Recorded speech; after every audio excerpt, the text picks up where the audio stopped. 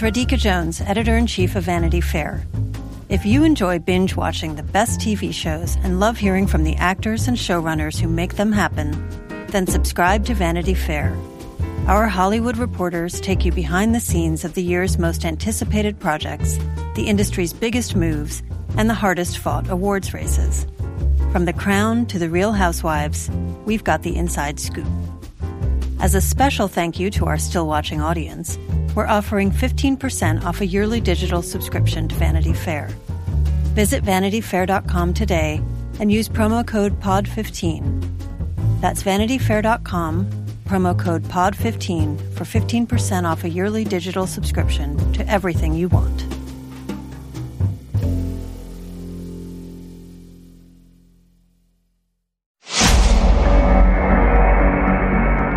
Carrie murdered a child. The evidence and the counter-evidence. I'm struggling with that. When the facts are filled with coincidences, don't dismiss those coincidences. I have no tolerance for the unexplainable. Well then, sir, you'll have no tolerance for me.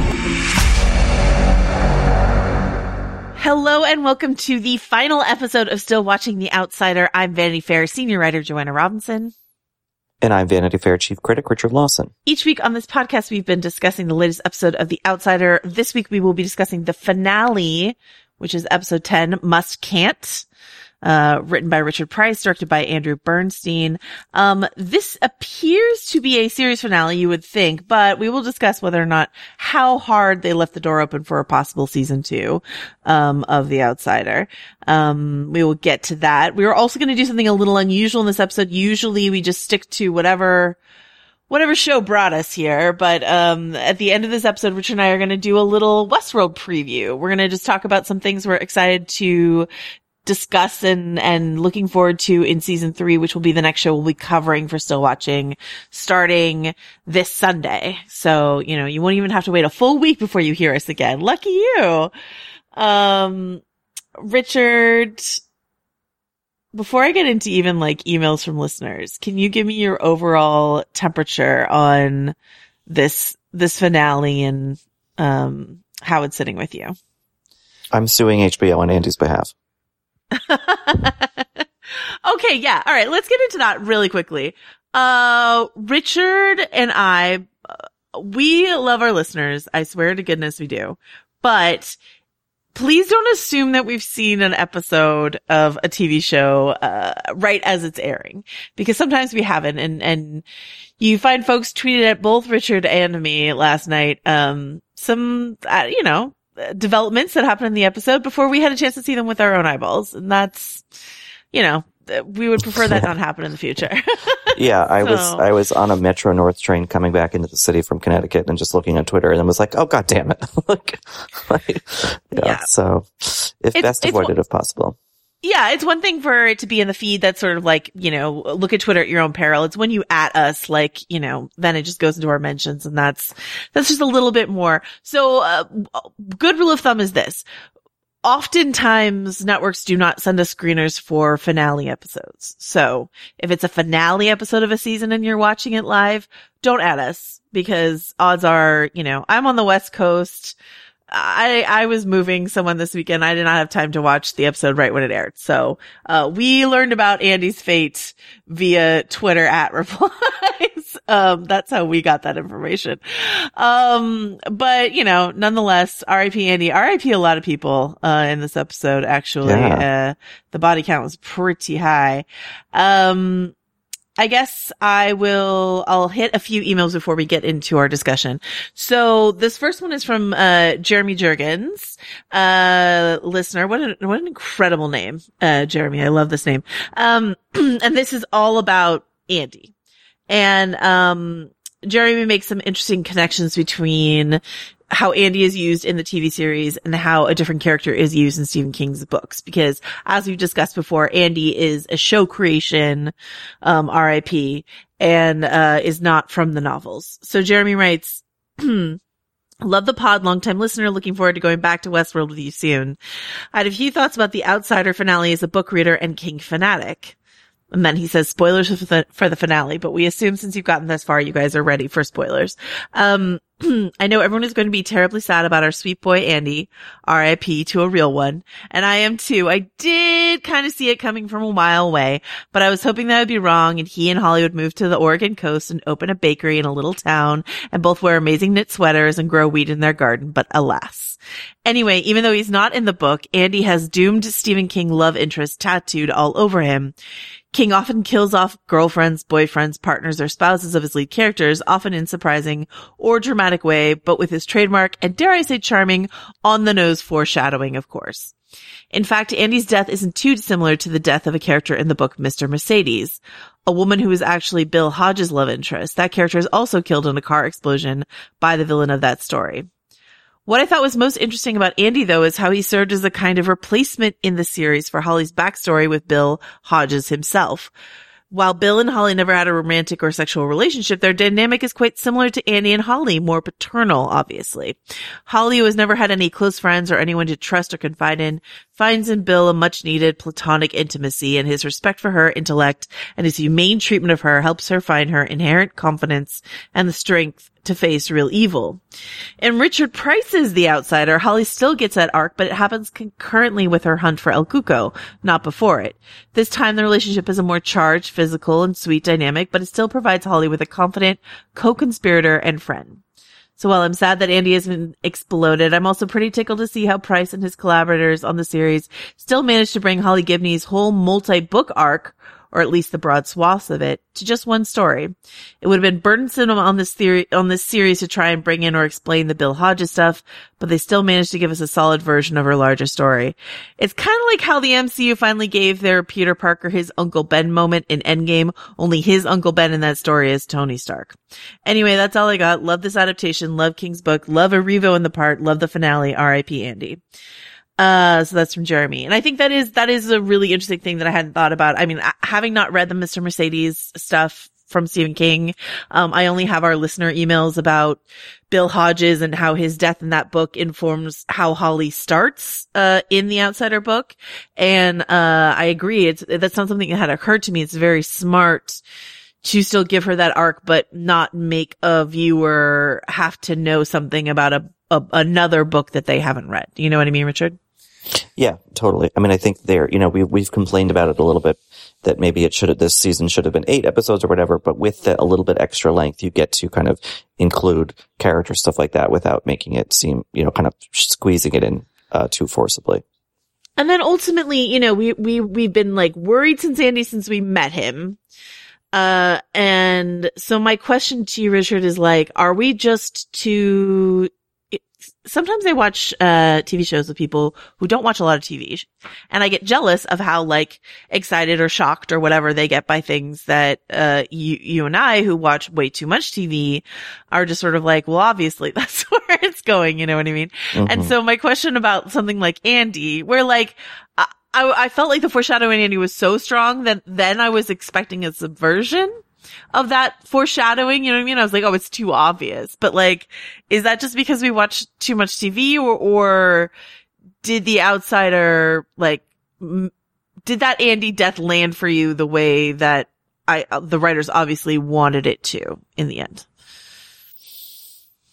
I mean, kind of yes and no. Like, I get why it happened, and it did seem obvious that it was going to happen. I think the big question was, which was what we were talking about last week, was just how dark is this show kind of trying to be? Like, what kind of point are they trying to make, and how are they trying to make it? And I mean, they made it last night. Like, I feel, like it was a bit grimmer than I thought it was going to be.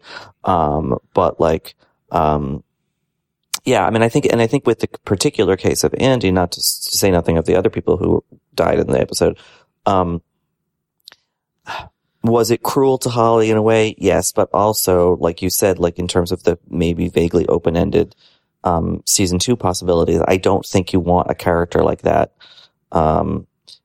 yoked to someone. Like, I think you want them to be kind of independent on the wind, and so unfortunately for, potential future, narrative, convenience, Andy had to be dispatched.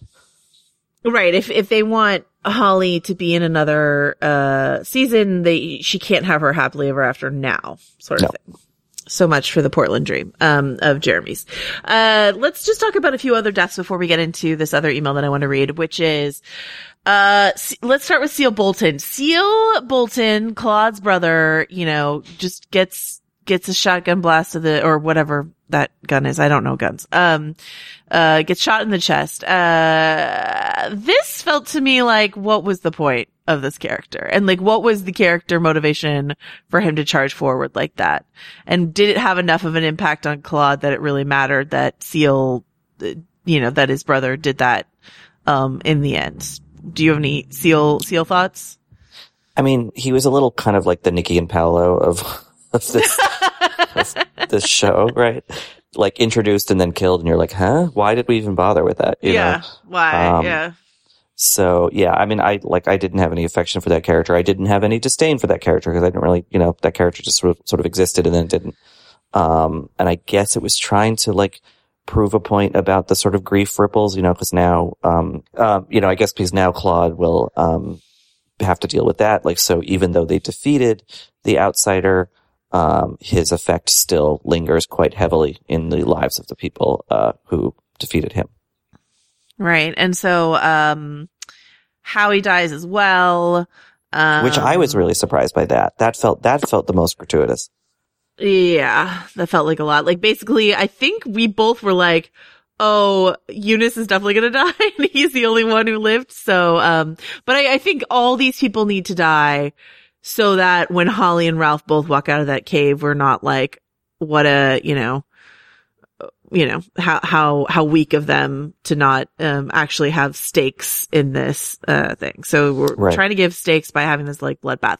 But it's interesting. I was listening to the, I was watching the after episode. They've been doing this, like these post episode interviews, with like Dennis Lehane, Richard Price, Stephen King, and the cast after like every 3 episodes or so on HBO. Like Game of Thrones used to do it after every episode, but they did it like every 3 episodes. And so the director of this episode, Andrew Bernstein, was talking about how they have this like 12-minute shootout that opens the episode. And like, to me, it felt like when the Game of Thrones producers like would brag about a battle episode, and I'm like, ooh, that's just not why I'm here. Like, it's not why I'm here at all. And so like, it's interesting to me, this turn we were expecting for Jack, did come eventually, and it came via Holly, right? Like her saying damn you to hell, which felt like it had like supernatural weight and power as she shouted it at him. Mm-hmm. And then him being unwilling to shoot her because he does like her. And he's struggling throughout the whole shootout, right? Like he's drunk. The casting of this actor is tremendous because his features just looked like so brutish in that sequence, just like, heavy with alcohol and like having given up and all this sort of stuff. But he would say things like when Andy would run out and get in the car, he's like, oh, why'd you have to do that? Like, I don't want to have to kill you, you poor little puppy dog, but like, you got in the car, so now I have to, sort of thing. But it, and then he does the same thing that the last Thrall did when he like, incited the cops to shoot him, where he was just like inciting the snake to bite him, so that he could be stopped, eventually. But like, I don't know, that like, once again, that turn didn't come in a way that made me feel like I understood exactly the arc of that character. I don't know if I'm missing something, or what, but how did you feel about the way that Jack ended here? I mean, his kind of thing added to the whole general air of anticlimax to this part of the episode, where it was like, okay, so that just went like that and now it's done, and I think because we spent so much time with Jack leading up to this episode, I expected there to be more of a turn or something, and him kind of falling on his gun at the end also seemed to kind of violate the rules of the Thralls maybe not being able to kill themselves, although I guess those rules were never really laid out. But I don't know. It felt, I didn't feel mad at it. I just was like, oh, okay. That said, I do think the show got to a sort of a richer place by the end of the episode. I didn't dislike the episode, but yeah, I think the shootout thing, it was just like, like you said, like, it's not why I'm watching the show, Right. And it just, you know, it was well staged, I guess, but I just didn't really like care about it. Right. I just didn't need a battle episode, a battle sequence like in The Outsider. Okay. So we've got this shootout. Almost everyone dies. Holly and Ralph go into the cave and Claude follows them soon after. One thing actually I really did love during the shootout though is like while the bullets are flying and the bodies are falling, we see El Cuco in the cave sort of like holding his hands up like he is, to me, I interpreted that as like feeding off the grief that was going on outside the cave, you know, that all of that, you know, it was sort of like a hands up in a sort of Pentecostal praise position, but it felt like I'm absorbing the like massive grief that I can suck off of like Holly and, you know, everyone else who's out there. And then we get this showdown, which this also felt kind of anticlimactic to me. I agree with you. I like what happens after this, after the shootout and after the cave. I like the stuff the wrap up, but this I was like, okay, so, you know, they walk in, El Cuco like says like, be careful, you know, don't slip. There's going to be, you know, a cave in, sort of thing. They confront him. Then Claude comes in and we've got the two Claudes, but there's never like a question of confusion over which is something you can play with when you have doppelgangers, but they don't. And then Claude fires his gun anyway. And, you could interpret it as everyone gets a chance to kill El Cuco in some way, right? So Claude shoots him, Holly stabs him, and then Ralph sort of bashes his head in.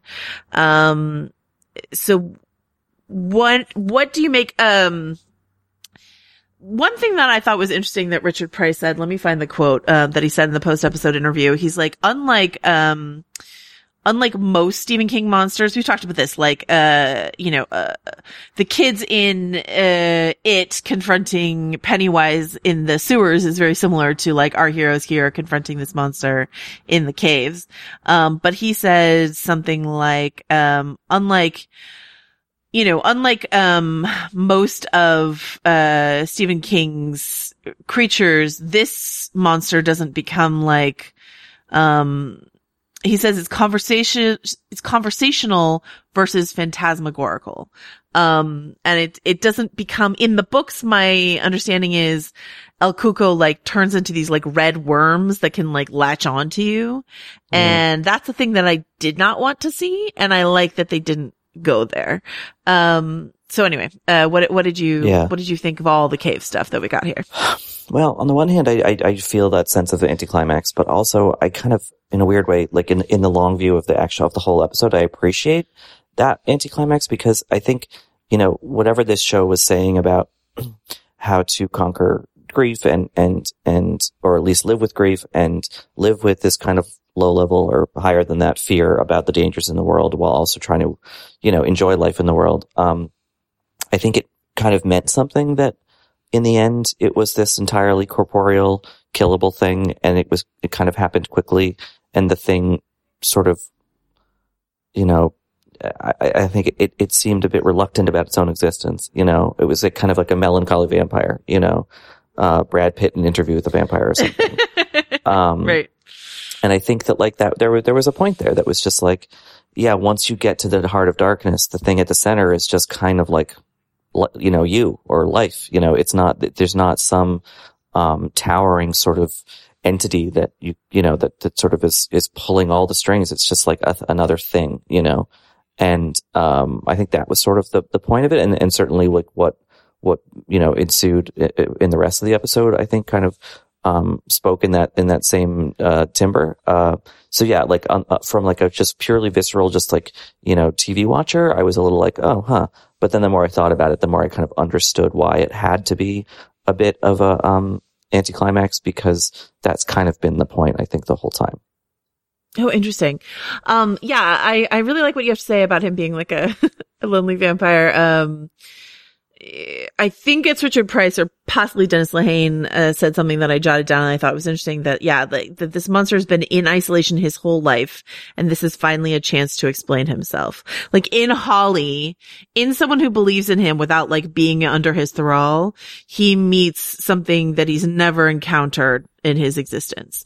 And she finds out how little he knows about himself. Like, he doesn't necessarily know whether or not there are other things like him. He doesn't know, like all this sort of stuff. And so there's something kind of pathetic and sad about him. Despite all the destruction that we've seen.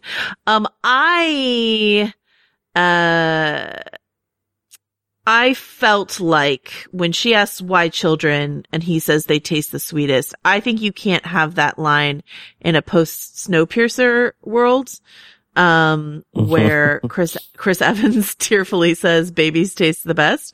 But nonetheless, they went for it. Most importantly, I think to this podcast, we finally know why Jack was buying all those lamps. It's so this scene could have some lighting in it. I guess, right? I guess so. There were lamps in the cave, and I was like, oh, is that why we had lamps earlier? Okay. Where the electricity was coming from? Who knows? Did he also buy an extension cord?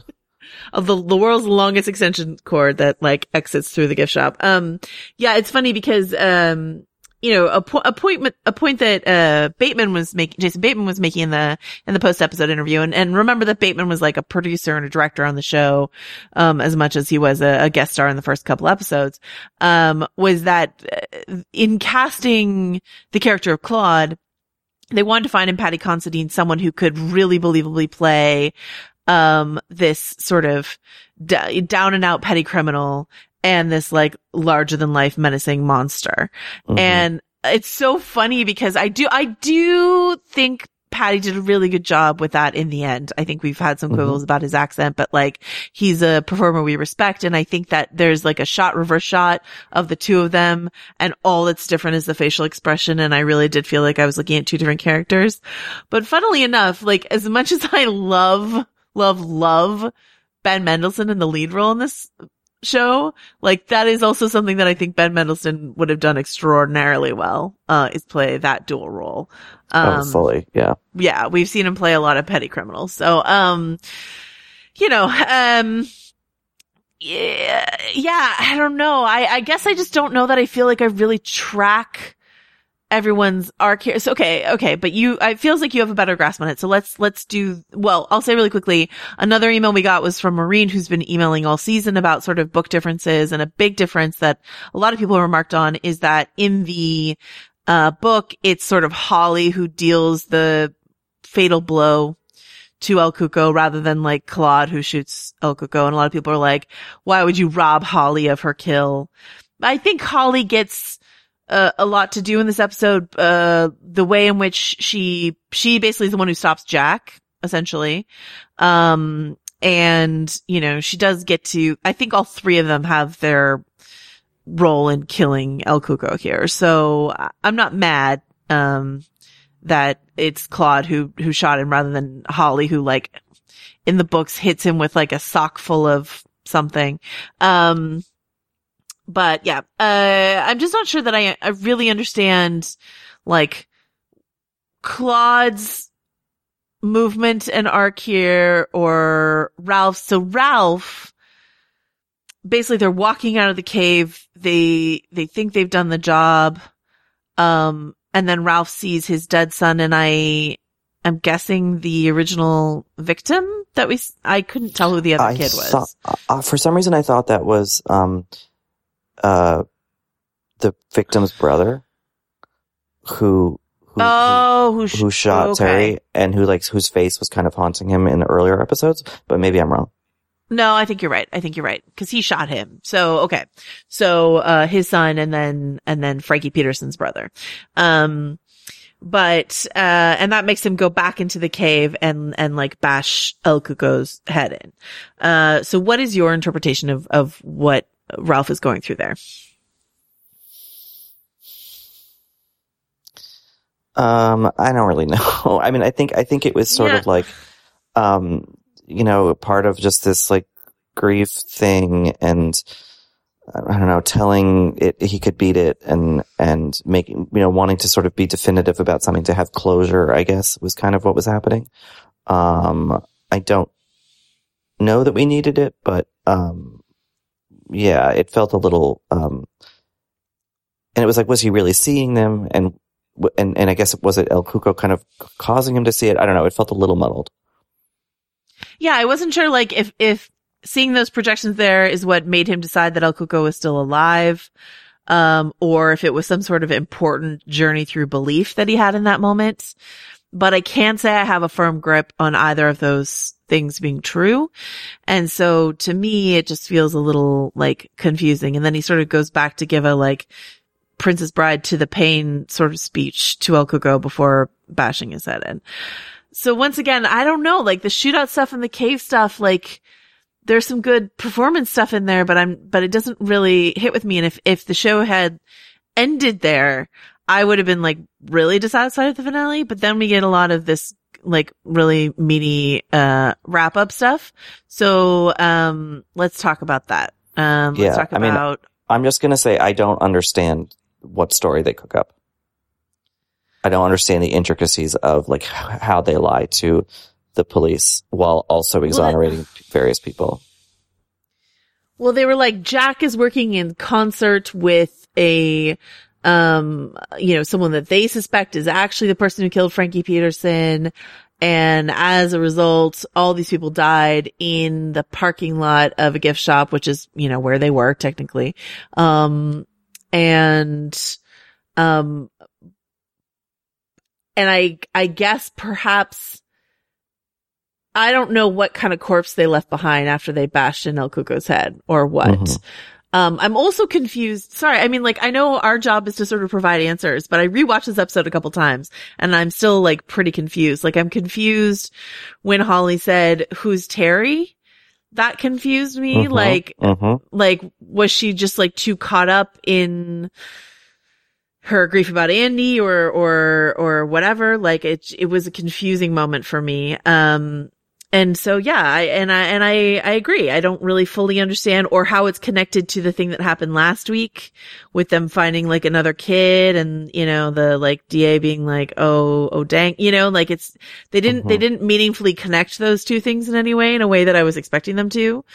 But I guess the point is they figured out a way to lie in concert that exonerated Terry in some way. So that's interesting.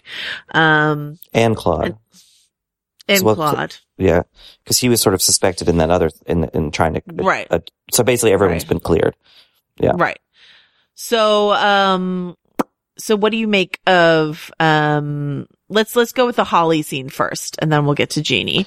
So how did you feel about the Holly wrap up here? I mean, the Who's Terry thing was confusing. I wasn't sure if she was making like a dark joke about like how far they'd gotten from their original intent in the investigation or what, but like, or if it was implying that El Cuco had somehow kind of gotten in her head. Like, I wasn't really sure about that, but I liked, I kind of liked the explication of why the thing is called The Outsider. I thought that was well done by Erivo. And, I like that kind of like wistful, like, I don't know if I'll see you again, but like maybe, we had this experience together but now we gotta kind of resume our regular lives. And, the show, leaves things pretty open for season 2 with Mendelsohn and Erivo if they wanted to do that, I mean, I think it was interesting that, Ralph asks her as she's leaving, like, what do you think else is out there? And she shrugs but she gives him this kind of like weary smile as she does it, which I think is interesting. And I think that it's, the kind of thing of like, well, what else could hurt me? And it's like, who knows? Like we have no way of knowing. And that's kind of the one of the difficult uncertainties of life, and I thought that moment kind of punctuated that well. Yeah, I think it's interesting that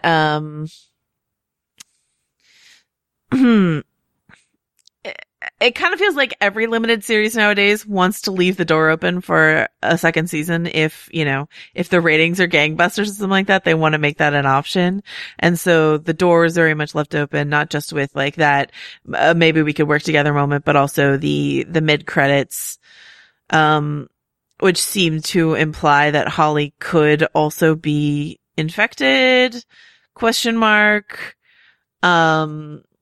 and then also the song that plays on the radio as the episode finally closes is the song that Ralph was talking about when he's talking about when his mother died, and all that sort of stuff. So like, I don't know, just like, hey, more spooky stuff is out there. Maybe it's El Cuco related, maybe it's elsewise, but you know, Holly's fight isn't over, sort of thing.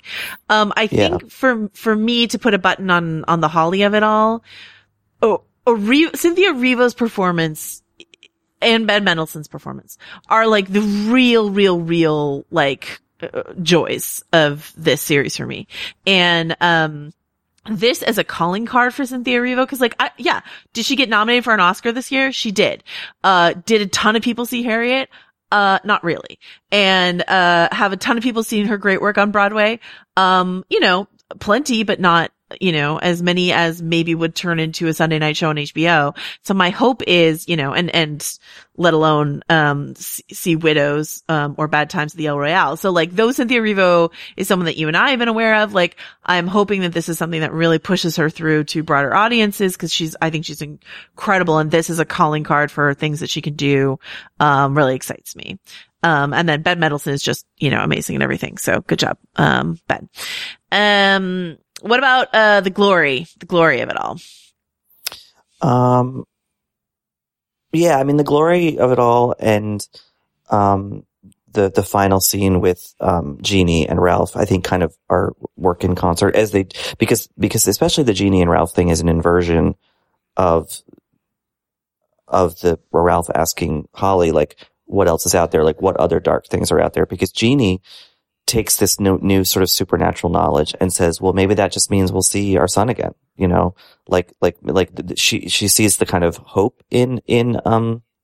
And I think that the glory scene is located in the middle of those two things, you know, like she basically asks Glory to like understand that this thing did happen, but like, don't tell any, like both believe it and don't believe it, you know?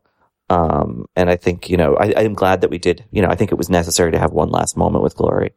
And I think it was, you know, I liked how kind of quiet it was, and I liked how much Mare Winningham got to do at the end of the show.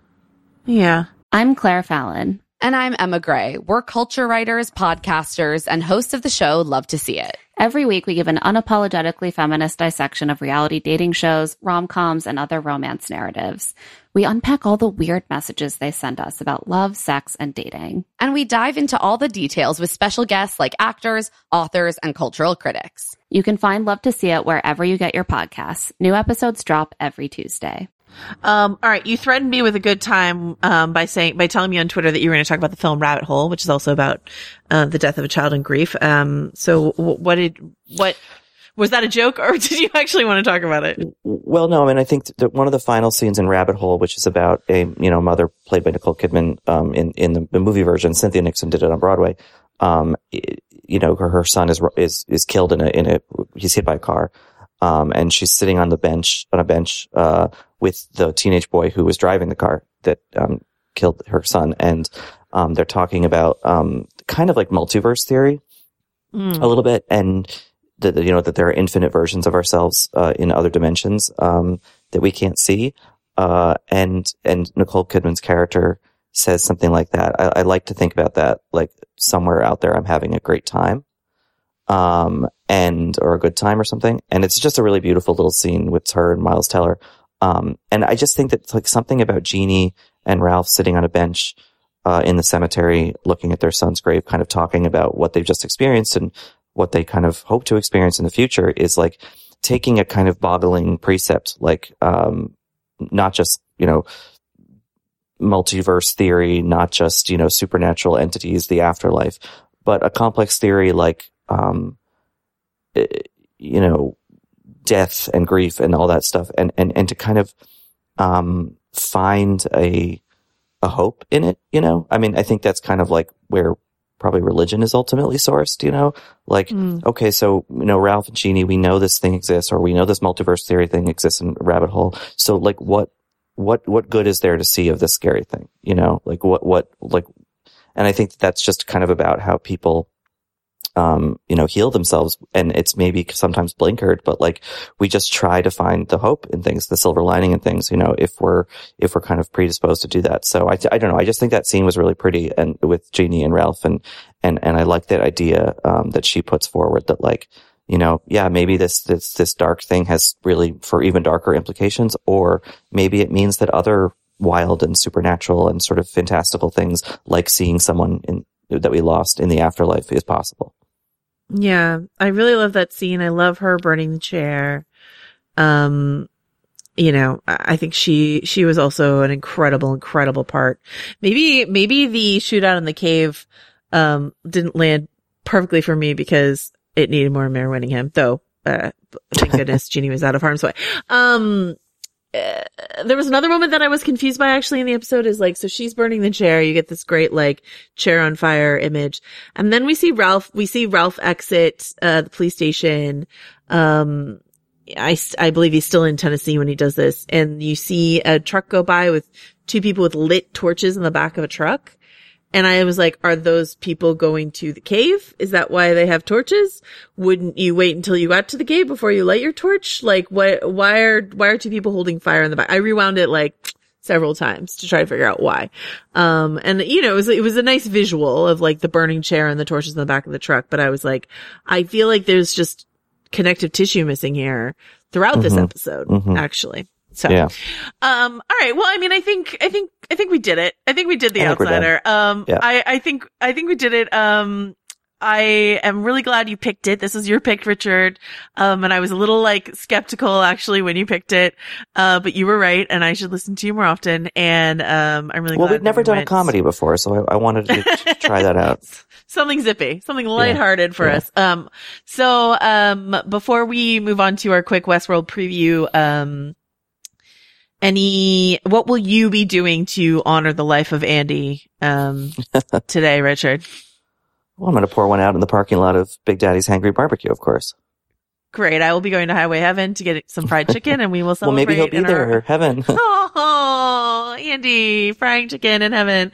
All right. So now we're going to talk about Westworld. This is not, Richard and I have seen some of the upcoming season. We're not going to spoil anything. This is a more of like, where are we? What are we looking forward to? What's happening? Why isn't Ben Barnes here? Sort of thing. If you did not watch Westworld with us last 2 years ago, God, time. We covered season 2. You can go back and listening to the still watching, Westworld episodes, in season 2 if you want to ramp yourself up. We got some great interviews on that season. We're going to have some great interviews on this upcoming season of Westworld as well. But Richard, what is most interesting to you, without spoiling anything, about season 3 of Westworld? I think it's interesting that we're going to see the world that built Westworld, we're traveling outside of the park, in this season. And, I think in that this show is already pretty hard sci-fi, but, I think it's going to become even more so because it then opens up to speculate about more things that, exist, in the future, be they kind of social, schema or like technology or, geopolitics. And,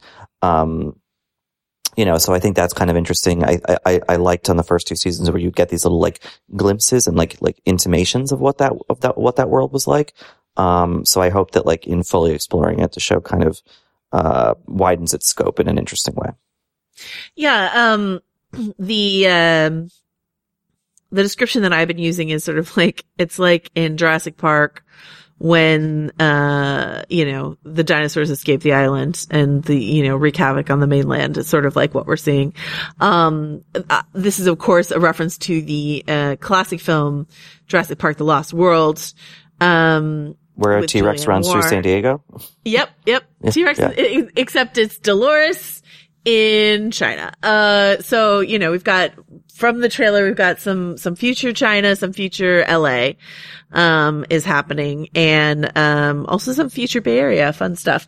Something that, just based on the trailer alone, I think is pretty cool is like, okay, so we're missing, a lot of the like, they shot, the Westworld of Westworld out in, I think it was Monument Park, right?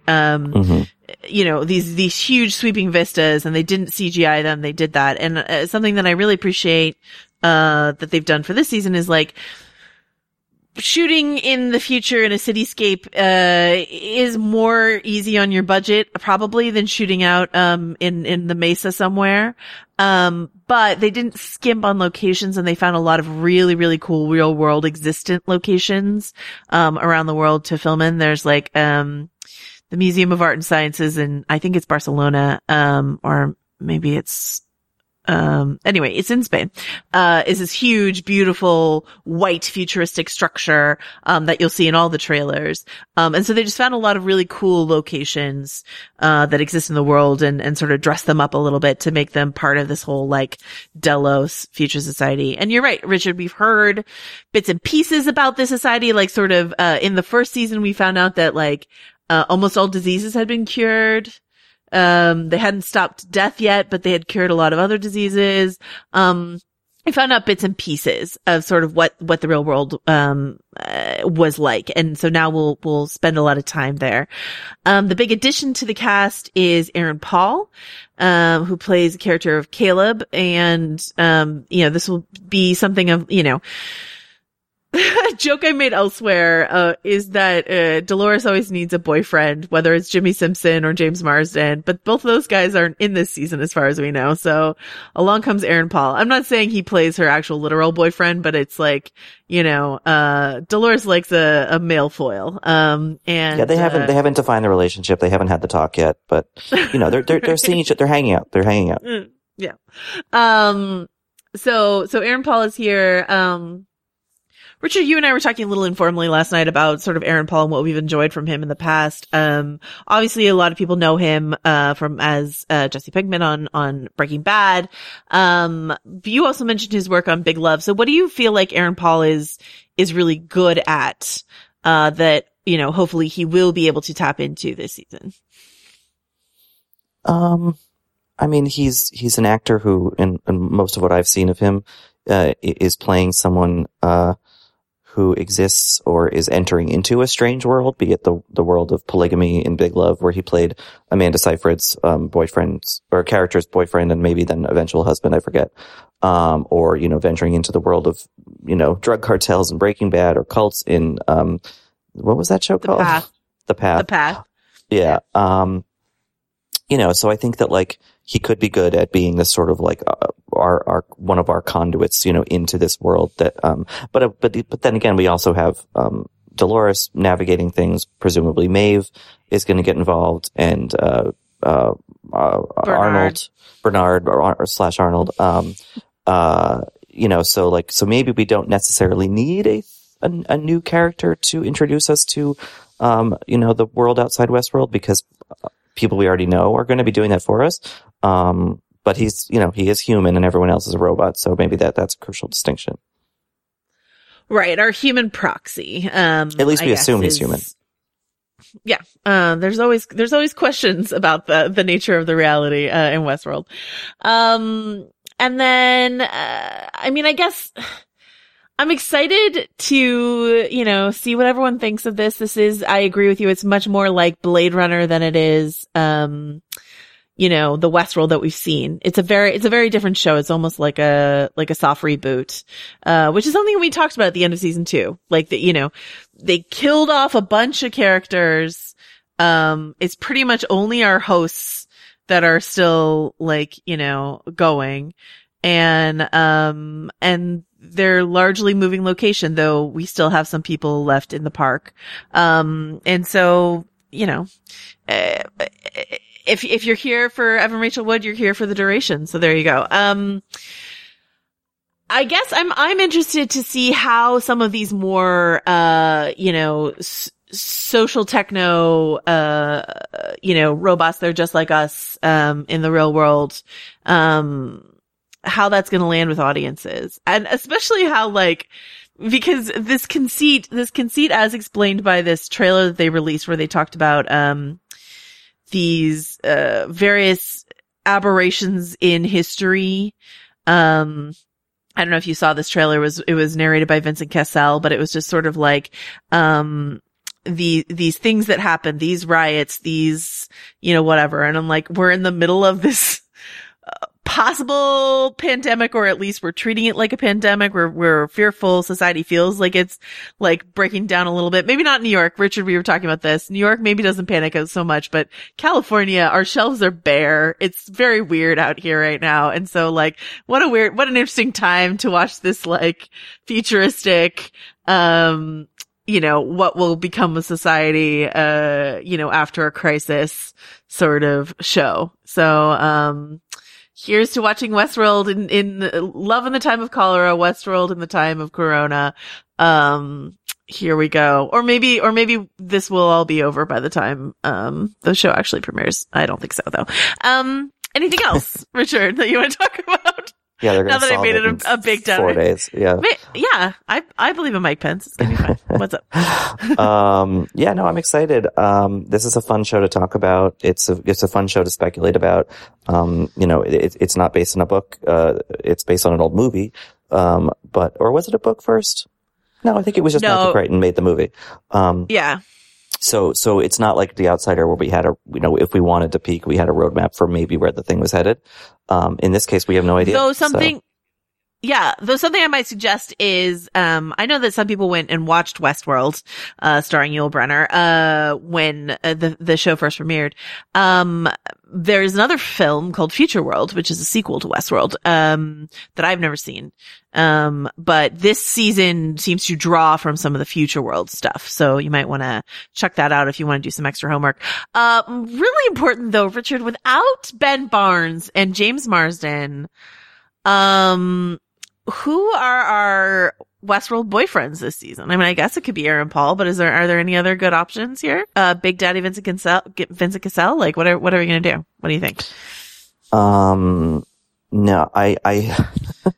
well, for one thing, Rafi Gavron is briefly in the season, I believe, as a kind of like jerky rich guy. And he was in Rome and, A Star is Born. He played the bad manager who everyone hated.